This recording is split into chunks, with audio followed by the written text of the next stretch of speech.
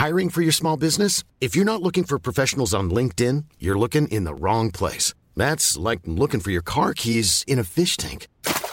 LinkedIn helps you hire professionals you can't find anywhere else, even those who aren't actively searching for a new job but might be open to the perfect role. In a given month, over 70% of LinkedIn users don't even visit other leading job sites. So start looking in the right place. With LinkedIn, you can hire professionals like a professional. Post your free job on linkedin.com/people today. I'm so nervous walking into like a wedding room.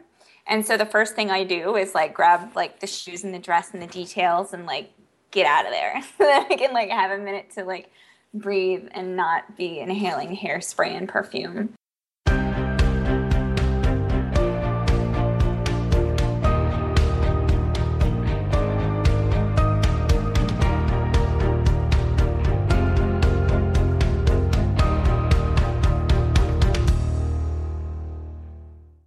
Hello and welcome to the Way Up North podcast.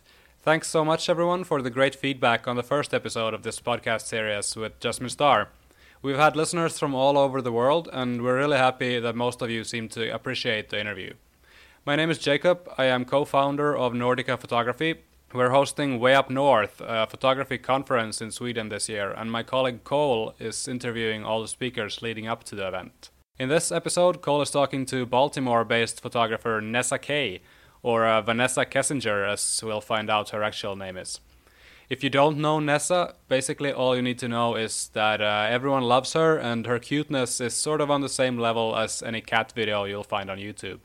She's also an extremely talented wedding photographer with an impeccable sense of style, and if you want to check out her work, you'll find it all over at nessakphotography.com. We're recording these interviews over Skype, by the way, so please excuse any technical issues. We aim to keep the sound quality high, but the internet isn't always cooperating. Also, if you have any questions you'd like us to ask any of the other speakers, do let us know. You can find us on Facebook, Instagram, and Twitter, all under Way Up North 2015. Anyway, let's do this. Nessa Kay, April 2015.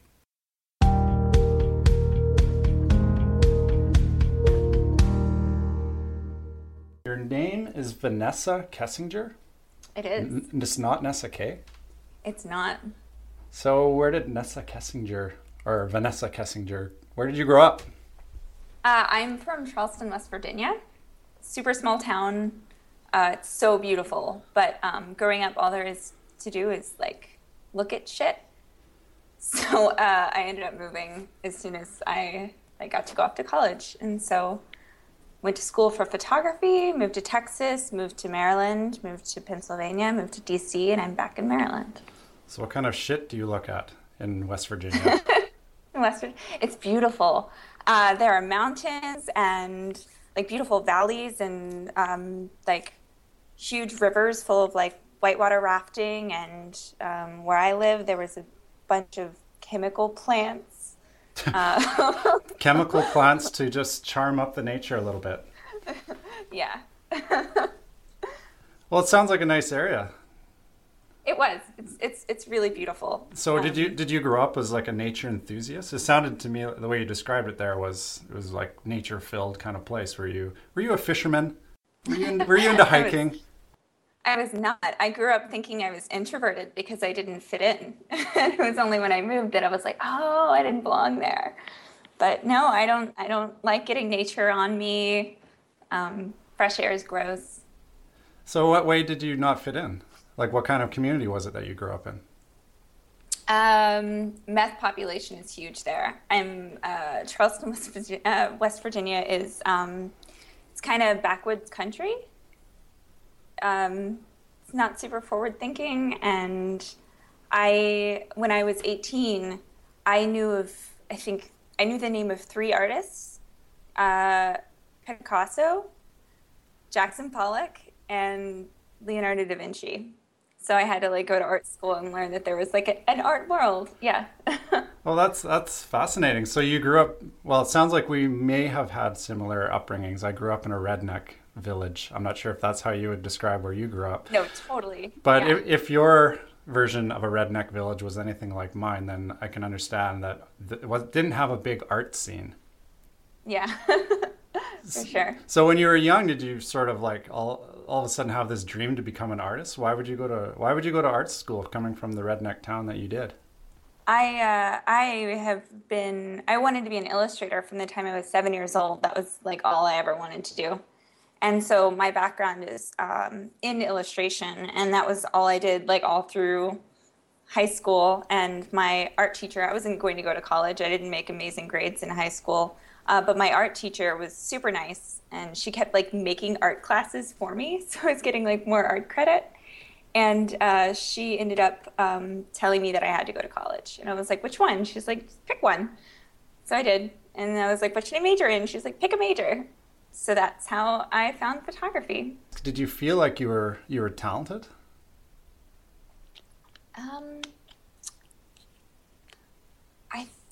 I feel like I didn't feel talented, but it was something that I like had to do. Like that's the thing about being an artist, is not that you necessarily can back your own work and think that it's good, but if you're an artist, then you like have to make art. So it was something that I had to do, and so it kind of made sense. I was already spending all my time doing that, to just keep learning about it and seeing what happened. That's an interesting description. And I guess did you feel that way when you started becoming an illustrator, that you had to create art? You had to have this sort of expression? Absolutely. It was very therapeutic as a troubled child. Were you a troubled child? I was, yeah. Come on. I don't believe it. Oh, okay. No, in what way were you a troubled child? I had like a just kind of a rough childhood, and so I've been in like therapy since I was like 7 years old for I don't know, fear of death and other things. Did illustrating help you come through that a little bit? I think so. I would like to think that being able to express yourself, and like to this day, like if I'm not doing photography, I have to be doing something. And that's why I play ukulele, and I make these like little sculptures, and I draw and I paint and I make videos. I write songs all the time. I'm a big writer. I write every day. I definitely think that it helps. And you have an awesome YouTube channel. Thank you. I like it. Fun. We'll get to that. We'll get to that in a bit, but I'm curious about like how you were raised, because if you felt like you needed to create these things, was that just like a product of your environment, or do you think that you were born to be an artist? I think I'm trying to remember who says it, but somebody said everybody's born with like the ability to make art. And somebody told me once that children all have like perfect compositional skills. And then you kind of lose it if you don't use it as you get older. So I feel like I was just always put in a position. I didn't really like talk to other children. So like free time was drawing time. And that was, yeah. Wow, that's so you felt like you were an introvert even from a young age. Yeah, for sure. Do you feel like you kind of came out of that a little bit, or do you feel like you have it all? Like fifth grade, but even now, I'm kind of a loner. Like I kind of do things by myself all the time. Well, that's a pretty good scenario to be in if you like to create things in a way, in a kind of like taking a positive out of a potential negative, the creative aspect. I think so. There are so many amazing collaborations that people are doing in like the art community here in Baltimore, and I think it's amazing. But the way that I function, like I don't talk well when I'm creating. Like as I'm like guiding clients, even now, when I get really excited about ideas, I just sort of like mumble the same things. Like I'm just like mumbling like, this looks amazing, this looks great, this looks perfect, stay right there. Because I can't form like complete real thoughts. Oh, interesting. My head is like in another place when I'm creating. Do you have a lot of things on the go, like in your mind? Like you strike me as such a creative person that I'd imagine that you have a lot of ideas on the go. So do you feel like you kind of get sidetracked with all the ideas, or what's sort of your thought process like when you're creating things? Absolutely. I tried to explain this to somebody recently because we were talking about how like I get nervous before shooting, and trying to like replay what it is that I'm doing when I'm shooting, like where my mind is exactly. And I couldn't pinpoint it because I feel like it's not a conscious state of mind. Whenever I'm like coming up with good ideas, I'm conscious when I'm troubleshooting. Like if the light's not good, then I'm like, I need to move. But I don't really remember the good photos that I take. Like I walk away from those shoots thinking that I didn't do that well. And I look through it and I'm like, oh, I didn't remember taking this. It's beautiful. Oh, that's interesting. So it's always kind of a nice surprise. It sounds to me like maybe you're pretty hard on yourself. I think art school helped with that. Oh, okay. Yeah. Did you grow up as an only child? I did not. I have an older brother. And what was your relationship like with him growing up? Did he connect with you with your artistic endeavors when you were at a young age? I don't think so. He had friends and stuff. So he hung out with them. He draws these little fat balloon people, and he's done it since he was like 5 years old. But it's like to this day, if he draws people, they're like these like fat marshmallow things. Oh, okay. So he keeps it simple. Yeah. Yeah, but he's a musician, so he plays guitar and banjo and piano and saxophone and like trombone. So he has different ways, I think, of expressing himself. So into your teens, did you start moving around then? Because you mentioned that you've lived in a lot of different places. Is in your teens when you started to move around? No, it was like as soon as I went off to college, I picked a school that was like 5 hours away from home, and saw that through. Graduated with like a 3.95 GPA, which is like, that means I got like 2 Bs the entire time I was in school. And then I moved as soon as I got out of college. I was so excited. I had my bachelor's of fine arts degree in photography, and I had a full-time job as a newspaper photographer. And I decided that I was going to move. And I was like, oh, I'm going to take my art degree and flourish somewhere. It turns out people don't give a shit about art degrees. And I found that out as soon as I like moved to Texas, and I couldn't really find a job. I had like an internship under a really amazing studio photographer, but I realized that it wasn't what I wanted to do as I sort of came into my own in photography, and that was kind of how I started doing weddings. Before you went away to go to university, maybe it was university, you said, not art college, but before you went away, did you have a dream position for yourselves? Did you have a dream career that you thought you were gonna go down? I think the bar was pretty low. If you set the bar low, you won't be disappointed. I guess that's a positive. Yeah, absolutely. everything that has happened to me has been a very pleasant surprise. But really, what was your dream when you were in your teens? Was it to just create art constantly? I think that I would have loved a situation where that would have happened. I didn't anticipate it being reality. Like, there are lots of people in my family that are like musicians, specifically musicians, not so much visual artists.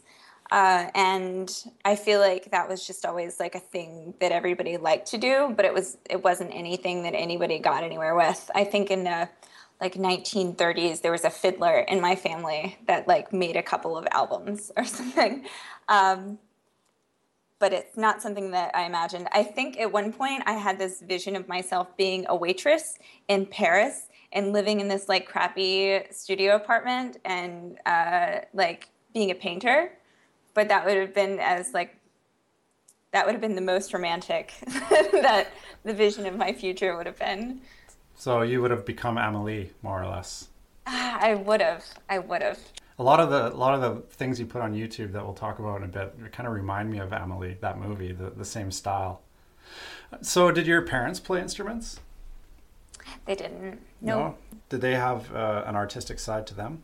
My mom and dad are both kind of jack of all trades. They're really interesting, which is, I think, why I take on so many hobbies. My mom has done everything from like ceramic painting to, she took this like really long cake decorating class when I was young. She crochets, and right now she's really into jewelry making, which is like, she makes these little pieces out of plastic beads, and we have always done lots of like little crafting things. And my dad, he was like a cable splicer for Verizon, just like a guy that gets in like a bucket truck and like fixes telephone wires. And he has retired, but he collects like antique books, and he does landscape paintings now. But that's not something that he did when I was growing up. Wow, so sounds to me like your mom maybe was a little bit more creative than your dad. I think so. My mom always told me that my dad wrote a lot of poetry to her and stuff when they were dating, but yeah, he never really like expressed himself creatively when I was growing up. It was always my mom. Wow, the Fiddler family. Yep. So when you decided to go to the school that you did go to, what were some of the other options that you had, and why did you choose where you did go? I went to another school for a year. I forget about it sometimes because I didn't really take art classes there. I just took core classes. I went to Marshall University for a year. And I decided not to take art classes whenever I walked the halls and I saw like the senior exhibits and they were all terrible. And so I thought anything would be better than that. And so that was how I ended up at a different art school. And which art school is that? Shepherd University. It's like a liberal arts school. It just has a really cool art program. Where you get to is be it? on like it's in Shepherdstown, West Virginia. Okay, so you went to school where you grew up then, more or less. It was like 5 hours away. West Virginia is it's like an odd shaped place, so it's like on the exact opposite side of where I lived. Oh, okay, but same state. Yeah, same state. So when you went to school, did you just like completely immerse yourself in creating and getting educated in the academic environment, or did you do other things outside of school? Like what was it like going to school for you? I was obsessed with school. I feel like my public education was not what it should have been. Surprise.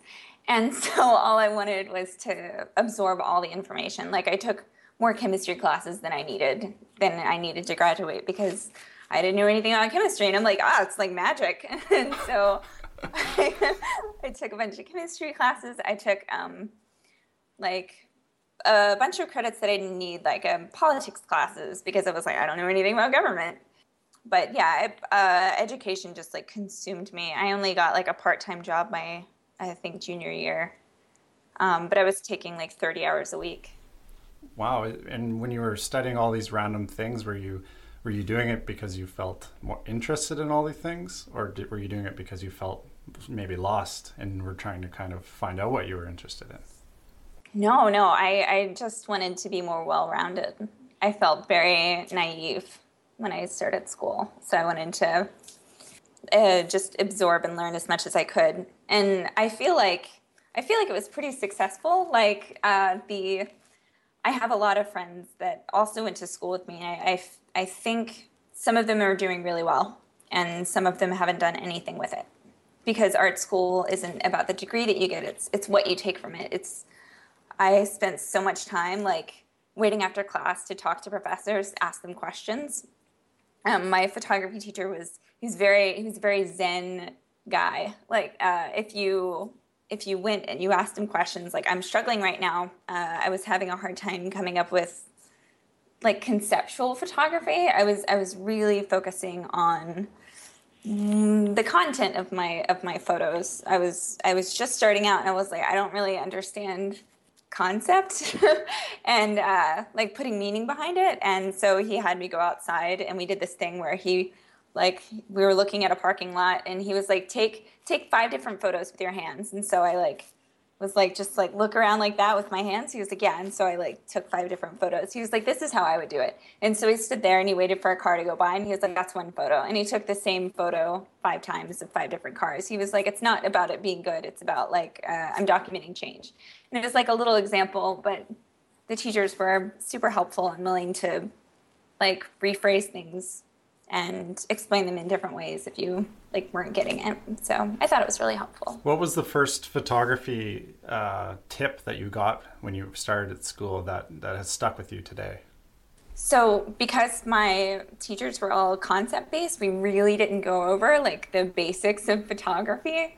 We looked at photographers' works, but we didn't really talk about the aperture does this does this. So I feel like aesthetics weren't at the forethought of my professors' minds, which seems weird because it's an art school. I feel like the best advice that I got, period, was it was, I think, my 3rd art assignment or my 3rd photography assignment. And I was trying to make this print work.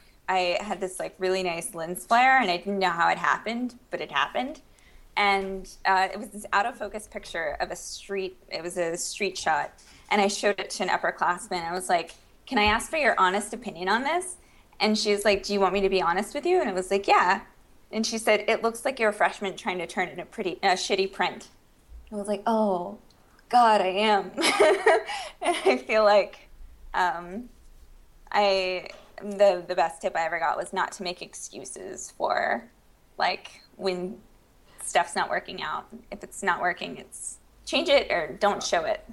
All right, interesting. If you were to go back and teach that class now, what would or be a professor at that school, what would your big tip be for up and coming photographers? I feel like the thing that I wish that I'd learned was about how to transition from studio art into a way to make money out of it. That would be what I would teach. But I think I would emphasize kind of what I'm going to be talking about at Way Up North, which is light. It took, I think, 7 months of shooting like rolls of film every week for it to connect in my head that it was about light and shadows. And it sounds obvious, and like I knew that, but it took a while for it to like click in my head. I don't know. I was only shooting black and white, and you can change the shape of something by lighting it differently. You can change the mood of it by lighting it differently, and it took me a really long time to figure it out.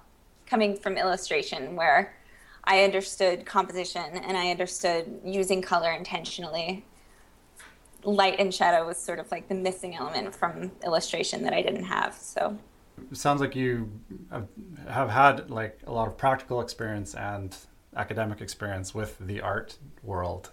So I'm curious, who were some influences in the business world for you? Maybe when you were in university, did you have any influences on you who made you think like an entrepreneur even at that time? I feel like that's where I had to sort of learn off the cuff. Like my first year shooting weddings, even like my prices started at $400. Like I didn't understand business or what I needed to do to make a living out of it. So I wish that I'd known anything about business. I'm very fortunate that everybody is so welcoming in like the wedding industry so far. Everybody's been super helpful. Somebody sat me down my first year shooting weddings and was like, you need to raise your prices and you need to put together a PDF of your packages, because I was just sending like email of like, here's all of my packages. And they were like, that's not usually how we do things. And it was super helpful. But ever since getting into wedding photography, it's just been constant, like making friends that are like giving me ideas and being helpful.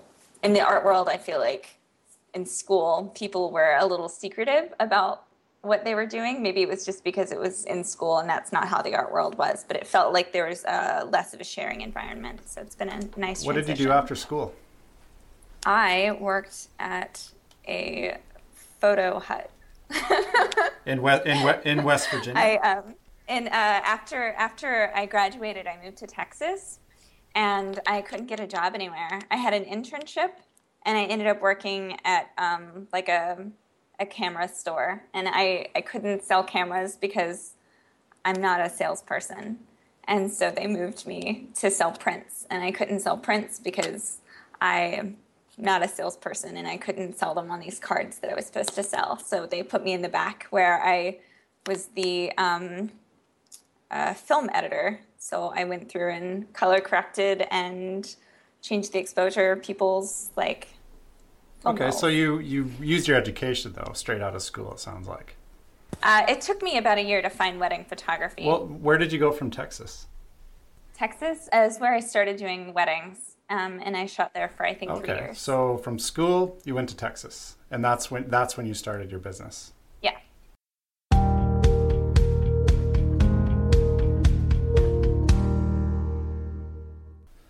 So weddings is at the bottom of the totem pole if you ask real artists. So I'm picturing your professor, who is this man taking pictures of change in the parking lot of cars going by. How would you have shared with him your path in weddings, what do you think the reaction would have been from the elite in the art community back at the university? I've had one of my professors ask me to come back and talk about how to transition into wedding photography. I think there were other people that were doing weddings. I think there were 2 photographers that I graduated with that were also doing weddings, who I second shot with, but I was like, oh, this is wedding photography, I'm not going to do this. Whenever I was second shooting with them. But I didn't feel like they respected their decision to be wedding photographers, but it's been really nice that they've sort of, I haven't taken them up on it, but they've asked me to come back and sort of talk, because there aren't a lot of opportunities for people that are just getting like formal training on how to be in art galleries, which is what my degree is. So what is Loser Goes Crazy? That is something I wrote on a mouse pad when I was 14. And so it ended up being my screen name. Explain Loser Goes Crazy.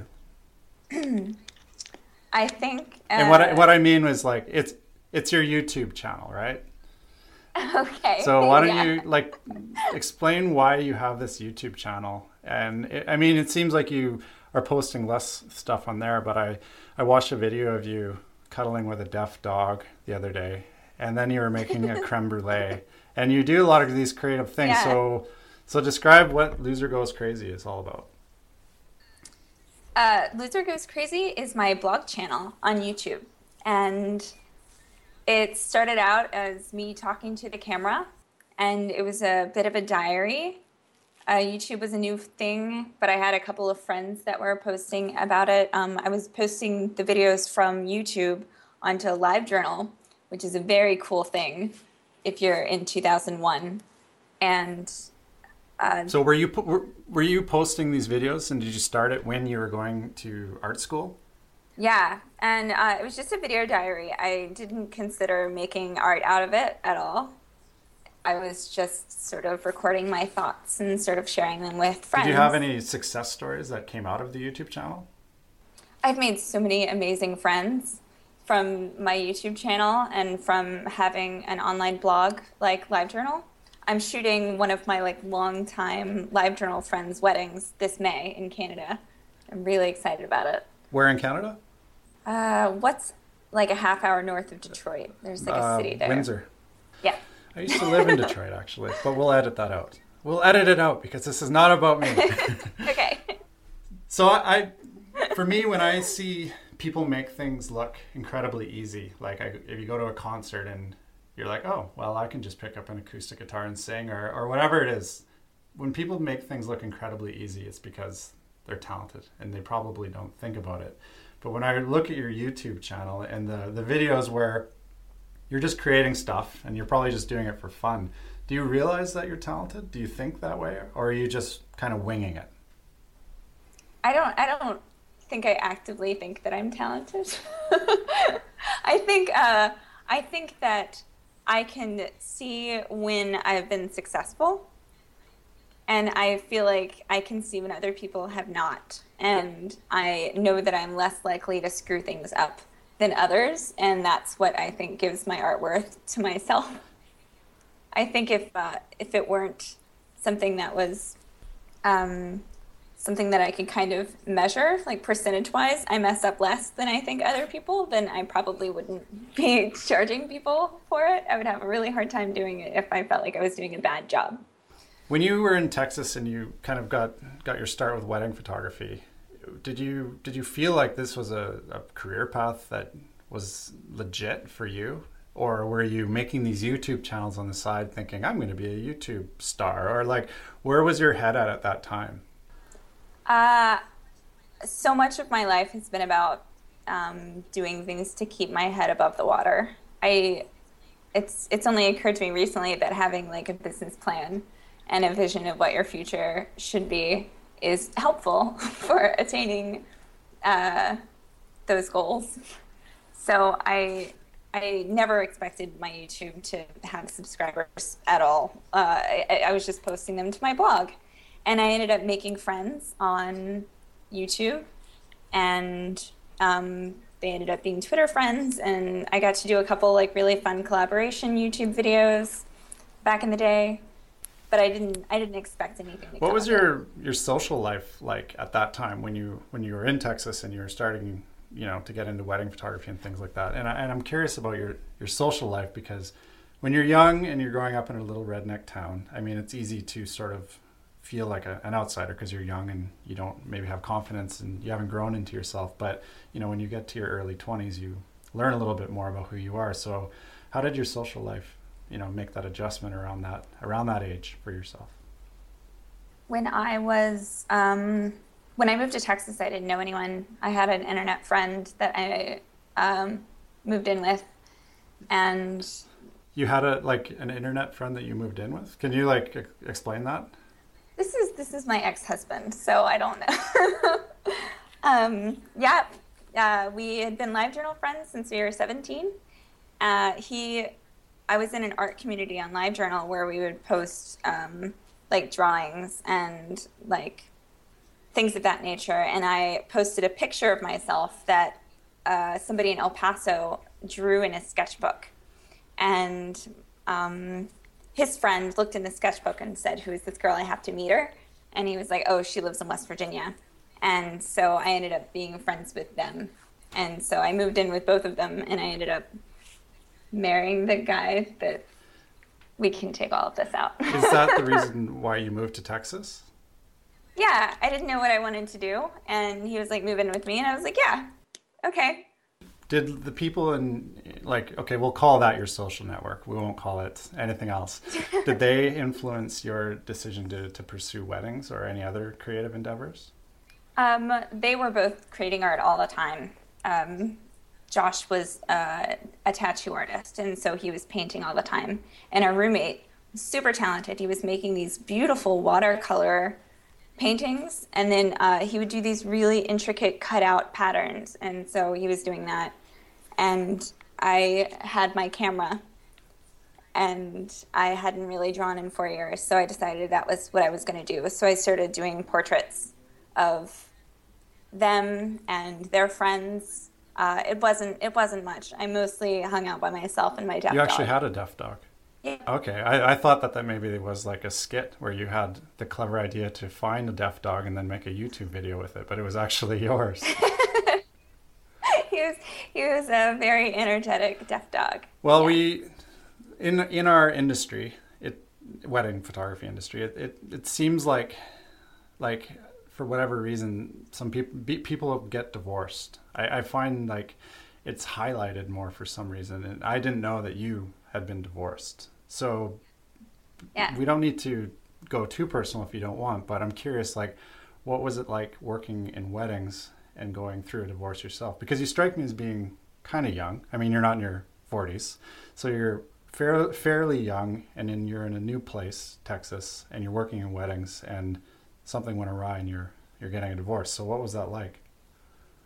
Well, I think most of it comes from not planning ahead, which is I didn't have a vision of what I was going to do when I was a teenager. I didn't really know what I wanted to do with my degree while I was going to college. I didn't know what I was going to do when I got to Texas, and we ended up getting married because I was paying my taxes or doing something in a building, and I was like, "Hey, this is the building that they do marriage licenses." That's the story of how I got married. That's nice. That sounds charming. And how long were you married for?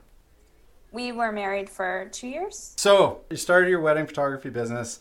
You went through a divorce. What happened next? So I went through the divorce after moving to Maryland. So it was probably 2.5 years ago that I was divorced. Where was your confidence at, after that? Did you move because of the divorce? And did you just need a new change to kind of get a shot in the ass, to get your confidence back? Or why did you choose to move to Maryland? So we moved to Maryland together, and then things sort of fell apart about a year after that. And so he moved to Maryland with me, and then I paid for us to move up to Pennsylvania for him to start a career because he was unhappy with his job. And after I moved us up there and we were there 10 days, then he told me that like it wasn't working out. And so we got a divorce like 10 days after moving to Pennsylvania. So then I lived there for like a month, and then I moved to DC. Wow. Where I lived in a basement. So moving around like a little bit at that time, did you, like deep down, did you kind of have a best case scenario or a big goal? Like were you thinking like, okay, this sucks shit maybe, and you wanted to do something but you kind of felt like you couldn't? I don't think I had a best case scenario. I had a worst case scenario, and that was always like the worst thing that can happen is that I have to get a real job. And that's always sort of what's, I think, kept me making creative ideas in photography. Like, if people don't like it, the worst thing that can happen is that I have to get a real job. So I don't ever feel pressured into making decisions about my business based on money. So do you feel like you're motivated as an artist because you don't want to work for somebody else? Absolutely. I'm a really bad employee. Are you unemployable? I think that I am. I think I am as well. So we share the redneck town thing and being unemployable. So that's good. So you moved from Pennsylvania to where? Washington, D.C. Why did you move there? Sam? Who the fuck is Sam? I'm kidding. I'm kidding. I'm totally kidding. So Sam Hurd is an amazing photographer who also does weddings. How did you two meet? Ryan Brenizer introduced us. He also introduced me to my best friend, Sarah. He just said, I think that this is going to work. And he was like, you and Sarah are going to be best friends. And then we met, and then we immediately were. And it was kind of the same thing for Sam. He was like, you need to meet Sam. You guys would really like each other. So you and Sam, you've been together a while. What's it like being in a relationship with someone who's in the same industry as you? Do you guys battle for clients? Do you like? I highly doubt that you do. But like, what's it like, being with another wedding photographer like that? It's nice. It's rewarding that he understands why I do what I do, and that I feel like I can offer real help if he's having like issues with clients or has a situation that he needs to discuss. We have had like one situation where somebody wanted to meet with both of us, and they were like, I know this is awkward, but it's kind of a drive to come and see you guys. Do you mind if we set up the appointments so that we're meeting you guys back to back in your shared studio? And so that's happened one time. But it's great. I love it. He's second shot for me one time, but we try not to like work together because we operate very differently on the wedding day. Oh, okay. Yeah, well, your styles seem to be quite different, so that would make sense. So, sounds like you've kind of had maybe a bit of a tumultuous past to get to this place you're at right now. It seems like you're pretty happy now. And when I think about like Nessa, the brand, I met you about 2 years ago in Vancouver, and I guess that was when you started dating Sam, maybe. And when I met you for the first time, I had a few beers, so my judgment maybe was a bit clouded. But when I met you, I actually didn't really connect the real life you to the online you. And what I mean by that was I felt like the online you was very cute, very open, very welcoming, almost like unintentionally talented and likable. And then when I met you in real life, you struck me as kind of all business, actually, a little more than I expected. So in a good way. So I'm curious, do you hone your online brand in a certain way to be that likable, cute, opening kind of person, do you think? I think that that might happen. I don't know how intentional the cuteness is. I feel like that's, regardless of what I post, that's usually what I get. I think it's because I have big eyes and I wear cute clothing, but I feel like I've spent so much time online.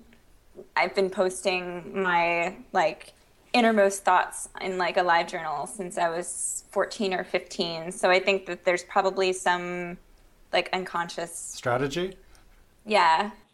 That I'm putting things out there. I think that the way that I've probably learned to express myself is probably very much stylized versus like how I talk to people online. Like when you write beautiful things that sort of like curl at the ends, but if you talk the way that you write, you sound very pretentious.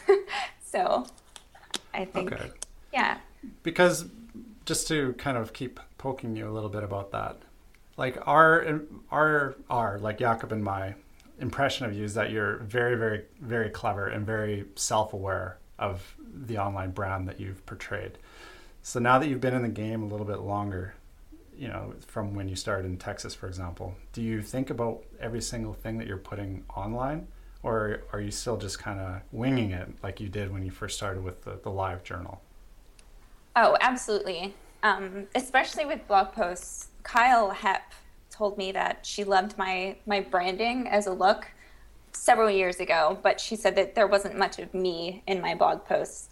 And it was true. The things that I was writing in my blog was, this wedding was so much fun. I love them. I'm so lucky to be a part of this day. And it was, you know, I was regurgitating things that other people had said and sort of applying them to my own work. And so I have to make a conscious effort, and I'll sometimes handwrite blog posts before I like type them out, because I really want it to come from me and mean something. Do you think about who your target client is when you're creating stuff still? Or do you still just kind of like have an open slate, like you're online, whatever you create and put it online? Is that just like an open slate for you, or are you a little bit aware of who people are that are listening to you? I try to create content that I want to see. Do you feel like it's important for people to like the Nessa online brand? I think so. I feel like it's been, I don't know. If I'm putting things out there that I would like to have for myself, like whenever I create album spreads, I want each spread to be something that I would want to hang on a wall. And so I don't always put like my favorite images in albums. I put like things that work together and flow on a page. And whenever I put out, I do like a monthly newsletter, and I only put things in it that I would want to consume, like things that I would want to read about and see.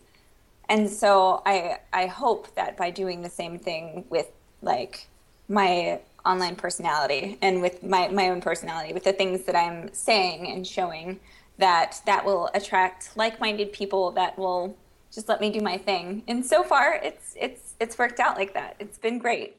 I mean, your business is successful, so obviously it's doing well, and you're happy, so obviously it's doing well.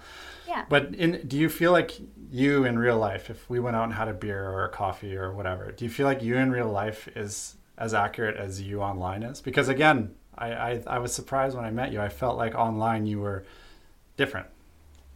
I think I think the things that resonate with me that I don't write about a lot is like feminism. I am super feminist, and I'm very argumentative, and I feel like I don't like to put that online because I think it's too easy to misconstrue controversy as negativity. So I think that I try to be agreeable online, whereas in person, if somebody doesn't understand what I'm saying, they're more likely to say it, and then I'll be able to like talk more about whatever topic it is that we're disagreeing on. But online in general, I just try to like post about positive things. And do you separate Vanessa Kessinger from Nessa K? Because maybe in real life you're Vanessa Kessinger, this hardcore feminist or whatever, you know, for example, and then online Nessa K is the one who cuddles with deaf dogs. I cuddled with my deaf dog in real life. So Vanessa Kessinger was who I was. I feel like Nessa K started out as being my online, my retail face. What do you mean by that? My retail face was like my sales face. That was what I put on when I was like, I'm so excited to see your wedding. It was like this like fake personality that I had whenever I first started like doing weddings, because I was like, I married a tattoo artist, and I have a very foul mouth, and I have like a tattoo of a vagina on my arm. Like, I don't think that like I was what I thought a wedding photographer should be. And so I think that Nessa K was my separation from myself, but I feel like we're coming together. We're becoming one. So that's what I'm interested in. So there's there is a little bit more behind the scenes. Like, I didn't know you had a vagina tattooed on your on your shoulder, and it sounds to me like there's more behind the online brand. So when will that come out ever? Or do you think that maybe it's just your real personal stuff is none of anybody's business? So you curate very carefully the stuff that people see, and then the impression is Nessa K. I don't know. Yeah, I don't know. I feel like I try to be as honest about who I am as possible, and with my branding, I really want people, whenever they meet me, to feel like they've already gotten to know me a bit.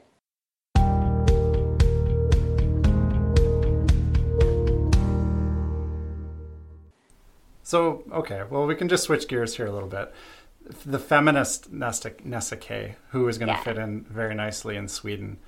Yes. Do you have other political beliefs that you're very, very adamant about? I mean, you live in the right place to have political, beliefs that you're strong-willed about. Yeah, absolutely. I'm just in general not a fan of any kind of bigotry. I'm like a super big supporter of all equal rights, equal rights marriage.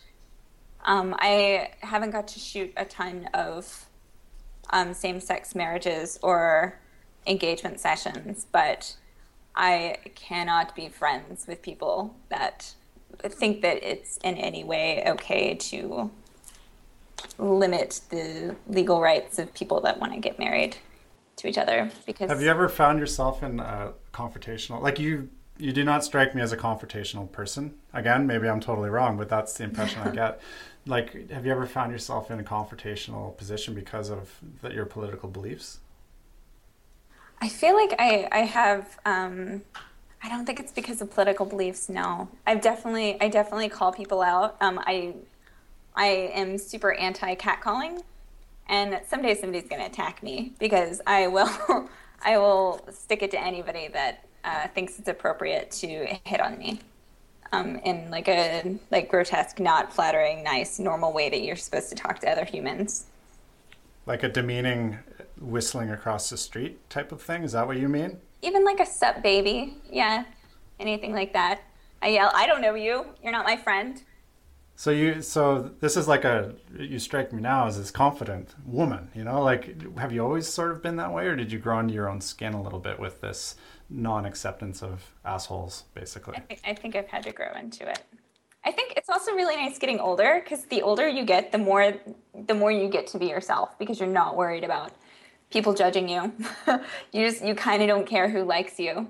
You just want to be yourself, and I feel like that's part of it. I want to be myself without interruption, without feeling, I don't know, threatened by being out in public and walking alone.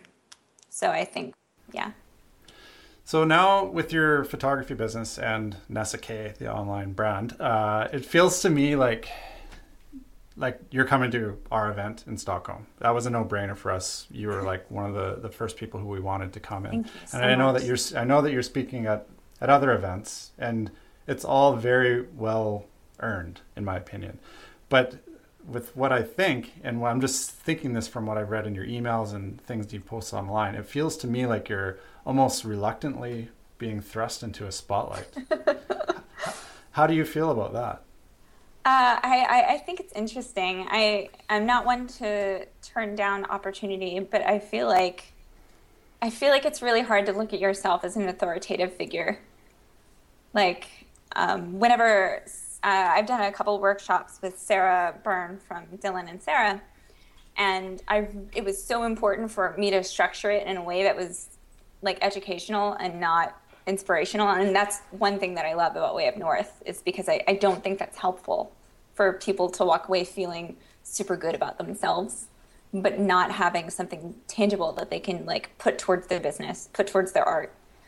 And it took a lot of, like, Sarah and I did like a writer's retreat for like a week to plan our first workshop. So that way, like, I was like, I don't want the locations to be beautiful. I want it to be real people, because I want it to be very close to a shooting situation that we would normally have.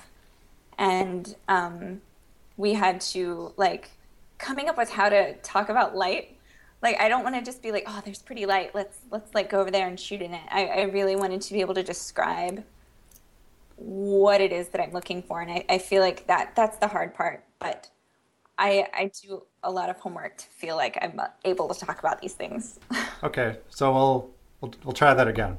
Do you feel like you were reluctantly thrust into some sort of a spotlight? And I'm asking again because I really want to know, because now you're going to be on a stage in front of a lot of people and in different events, not just ours.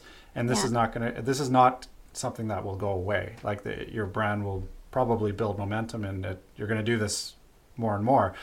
So I'm just thinking back to the young girl growing up in the redneck town who was an introvert, and then you didn't have a lot of confidence. I think you mentioned that you had health issues, and you struck me as sort of a shy person from what you've said in this conversation. And now you're going to be thrust into sort of a spotlight. So what do you really feel about that? I'm so glad that I'm talking about topics and not myself, because I think that separation is really helpful.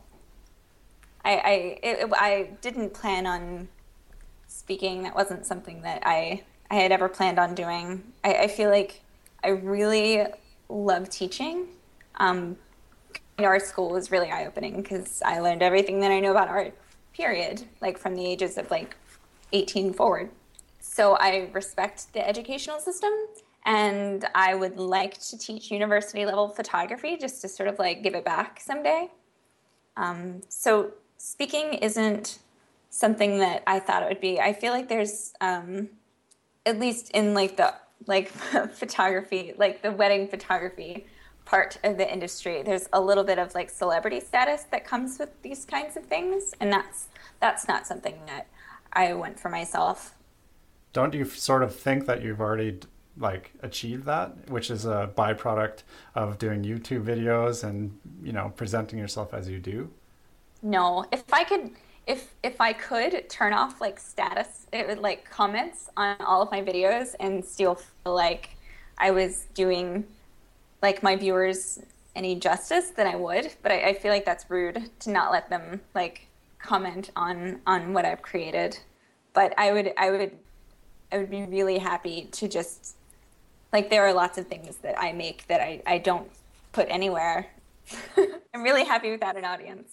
You're like a true artist, it sounds to me like. No, I don't know. Well, you create stuff because you're motivated by the art is what it sounds like. You don't really care. You don't really care about who sees it. Yeah. So with wedding photography, like outside of money, which is, you know, it's a byproduct of why we do what we do. Like outside of money, it sounds like you would be doing wedding photography even if you weren't being paid necessarily. I mean, you got to get by in life and pay taxes and things like that. Yeah. But like it sounds to me like you actually love wedding photography enough to just do it. I do. I legitimately love wedding photography. You're photographing people's parties, and then you go out in some beautiful lighting and you take pretty pictures. Like there's nothing not to love about wedding photography. Do you still like have the aspiration to maybe pursue some other artistic endeavor down the road? I feel like I need a backup plan. Teaching photography at university is something that I plan on doing eventually, and I'm considering getting my master's in graphic design because that's like a passion that I've done that I haven't really like played with much. Yeah, that's amazing. That's awesome. I've signed up for your newsletter, and if anybody hasn't, they should. And each time you send out the newsletter, it's designed well, but you're able to curate content in a very in a great way. The stuff that you share is great. Do you, outside of your newsletter, do you look at other sites like maybe Pinterest or something where you can take that ability to curate things that people like and apply it to something that will help build your brand? I follow a lot of bloggers, like style craft bloggers. I follow a lot of art blogs, and Feedly is like the first thing that I do whenever I decide that I'm going to look at social media for the day. I always start with Feedly.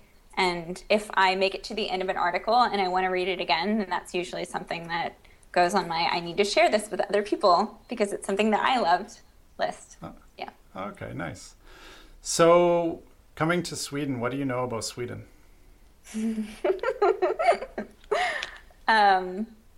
Nothing. It's shaped funny, right? It's a funny shaped place, the country. No. So it sounds to me like, again, you have no expectations, so you can't be disappointed. That's a perfect formula. I know that there's a musical instrument there that I forgot the name of that sounds beautiful. It's called a nyckelharpa. Yep. I didn't know Yeah. how you pronounced it. I probably didn't pronounce it well there at all. My Swedish sucks shit. So at the event, you're going to be presenting yourself, but who are you interested in and curious about listening to from the other presenters, if you stick around in the building to watch any of them? I feel like when I've heard Jonas talk, it's been a lot about his journey. And since it's going to be more like education based, I'm really curious to hear his like teaching style, because his like storytelling style has been so different. And Andrea Lindquist, I love following her stuff. She's put so much of herself into like her branding, and I love her like oh shit workshops. Like I think it's awesome that she put shit in the name of her workshops. So I'm stoked to hear her, just because I think she's going to have like a great energy. That's awesome.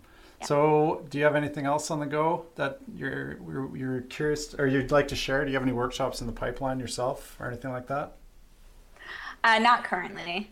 Just getting a graphic design degree. Yeah, I think so. Will you be coming to Sweden by yourself? Sam is coming. Oh, okay. Yeah. Was he like supportive or has he been supportive and help you in any way with you all of a sudden becoming a presenter, because he has a bit of experience himself? He does. Yeah. He mostly thinks that I'm crazy for not loving my work more.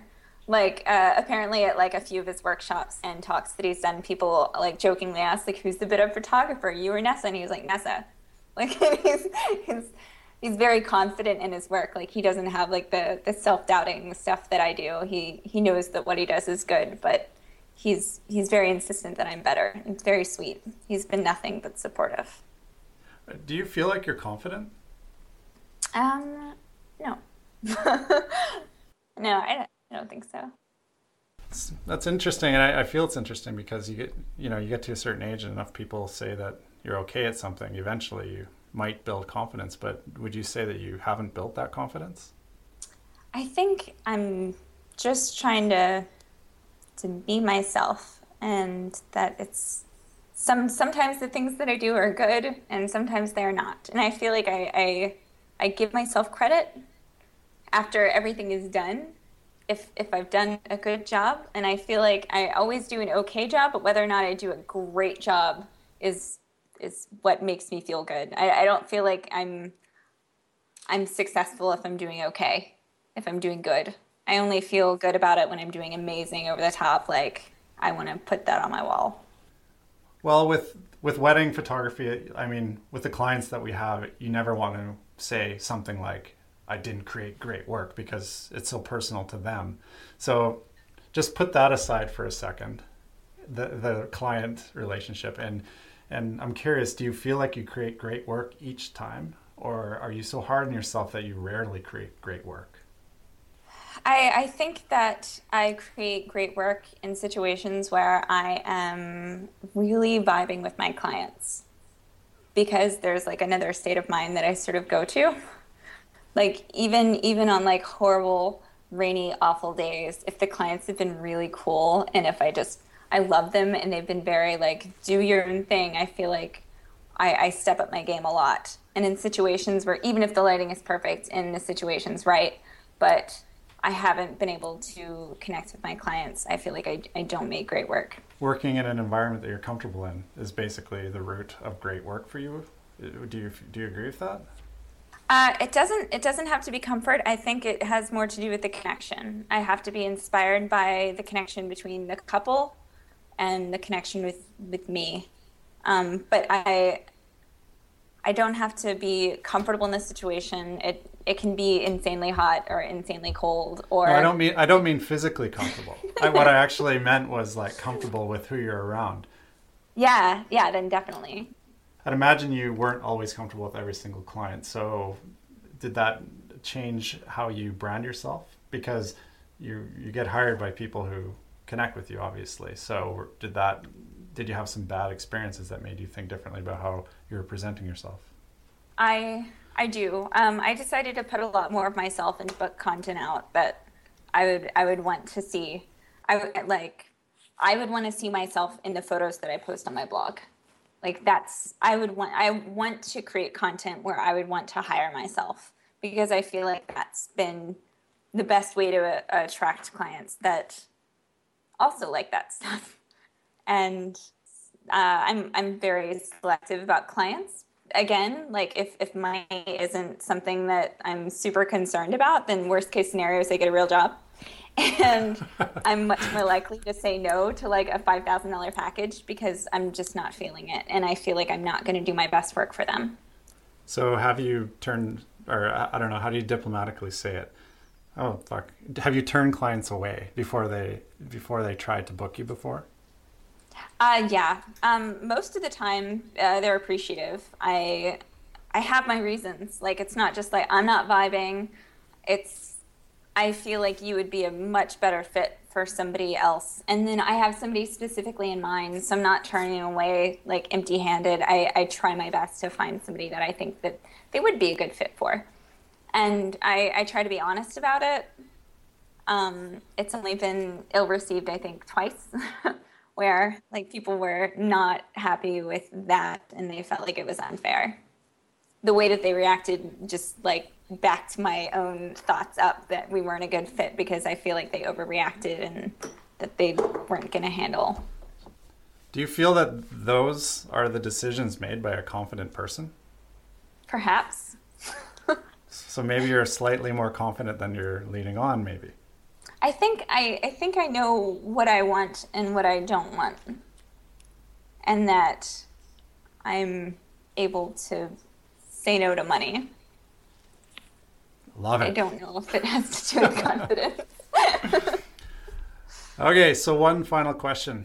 Do you have any other vagina tattoos or any other interesting hidden secrets? Not yet. I think Lynn is talking at CPC. She's a photographer behind I Love Wednesdays. And her talk is all about the emotional side of photography and anxiety. And she's like my rock, my emotional rock. We both have like, I wouldn't say crippling anxiety, but I get like physically ill before like most of my shoots. And I feel like that's not something that I share online a lot. Like what kind of feeling is that? Can you describe it? I have panic attacks. So it feels like you're going crazy and you have heart problems. Has that always happened? Yeah. With like all forms of art, or is it just this one genre of art that you're doing now? Actually, like creating the art is fine. Like, I'm so nervous walking into like a wedding room.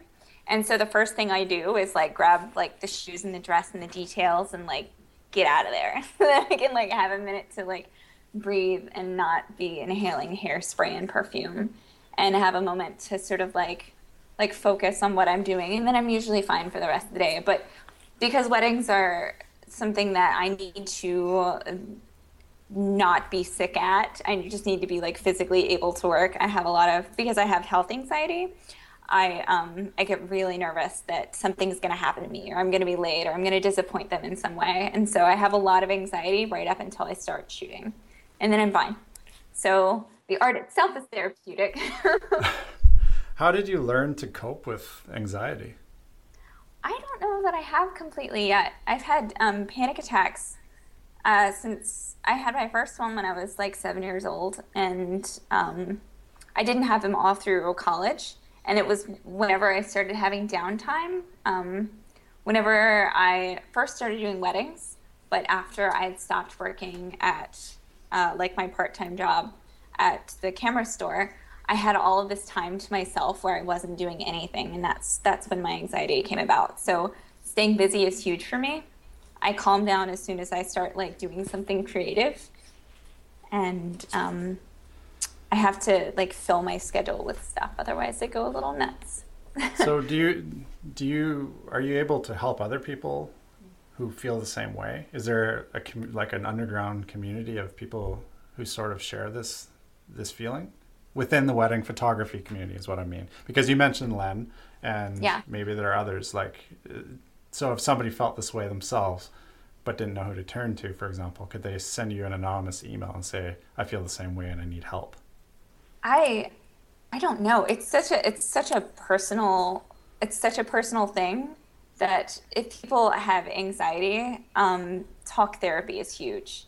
And so it's really hard to just like reach out to somebody and give them tips, because you really have to like have somebody to talk through it and somebody to like reassure you, like, oh my God, I'm feeling horrible today. I have this like feeling in the pit of my stomach, like I'm going crazy and I keep like crying, like it's awful. And it's really nice to have a friend there that also has it, that's like, oh, I know exactly how you feel. I was like that last week. And so it's just it's nice. I think you have to have a strong emotional connection with the person that you're like sharing stuff with. Therapy is huge. I totally don't have to do therapy at all, because I have friends that like also have these issues that I can talk through it with. Beautiful.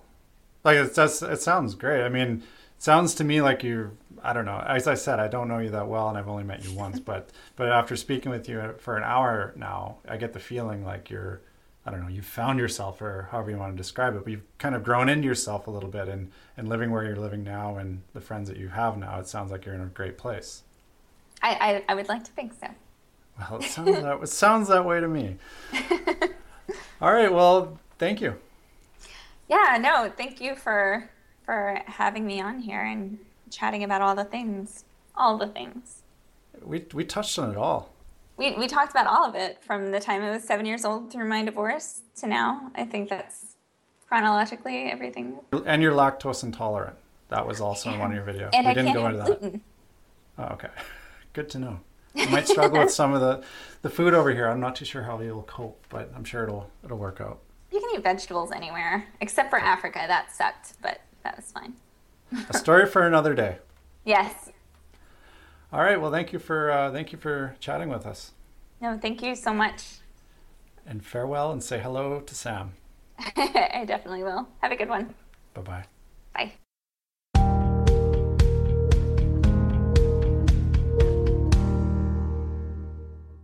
All right, that's speaker number 2 of 10 coming to Stockholm this fall. Thanks, Nessa, and thanks again, Jeremy Lim, for the music. Next up, in a couple of weeks, is Kat Williams from Rock and Roll Bride. She's got blue hair, she's got an epic online brand, and we promise it'll be an interesting talk. So, hope you liked this interview, and you'll hear from us soon with more. Take care.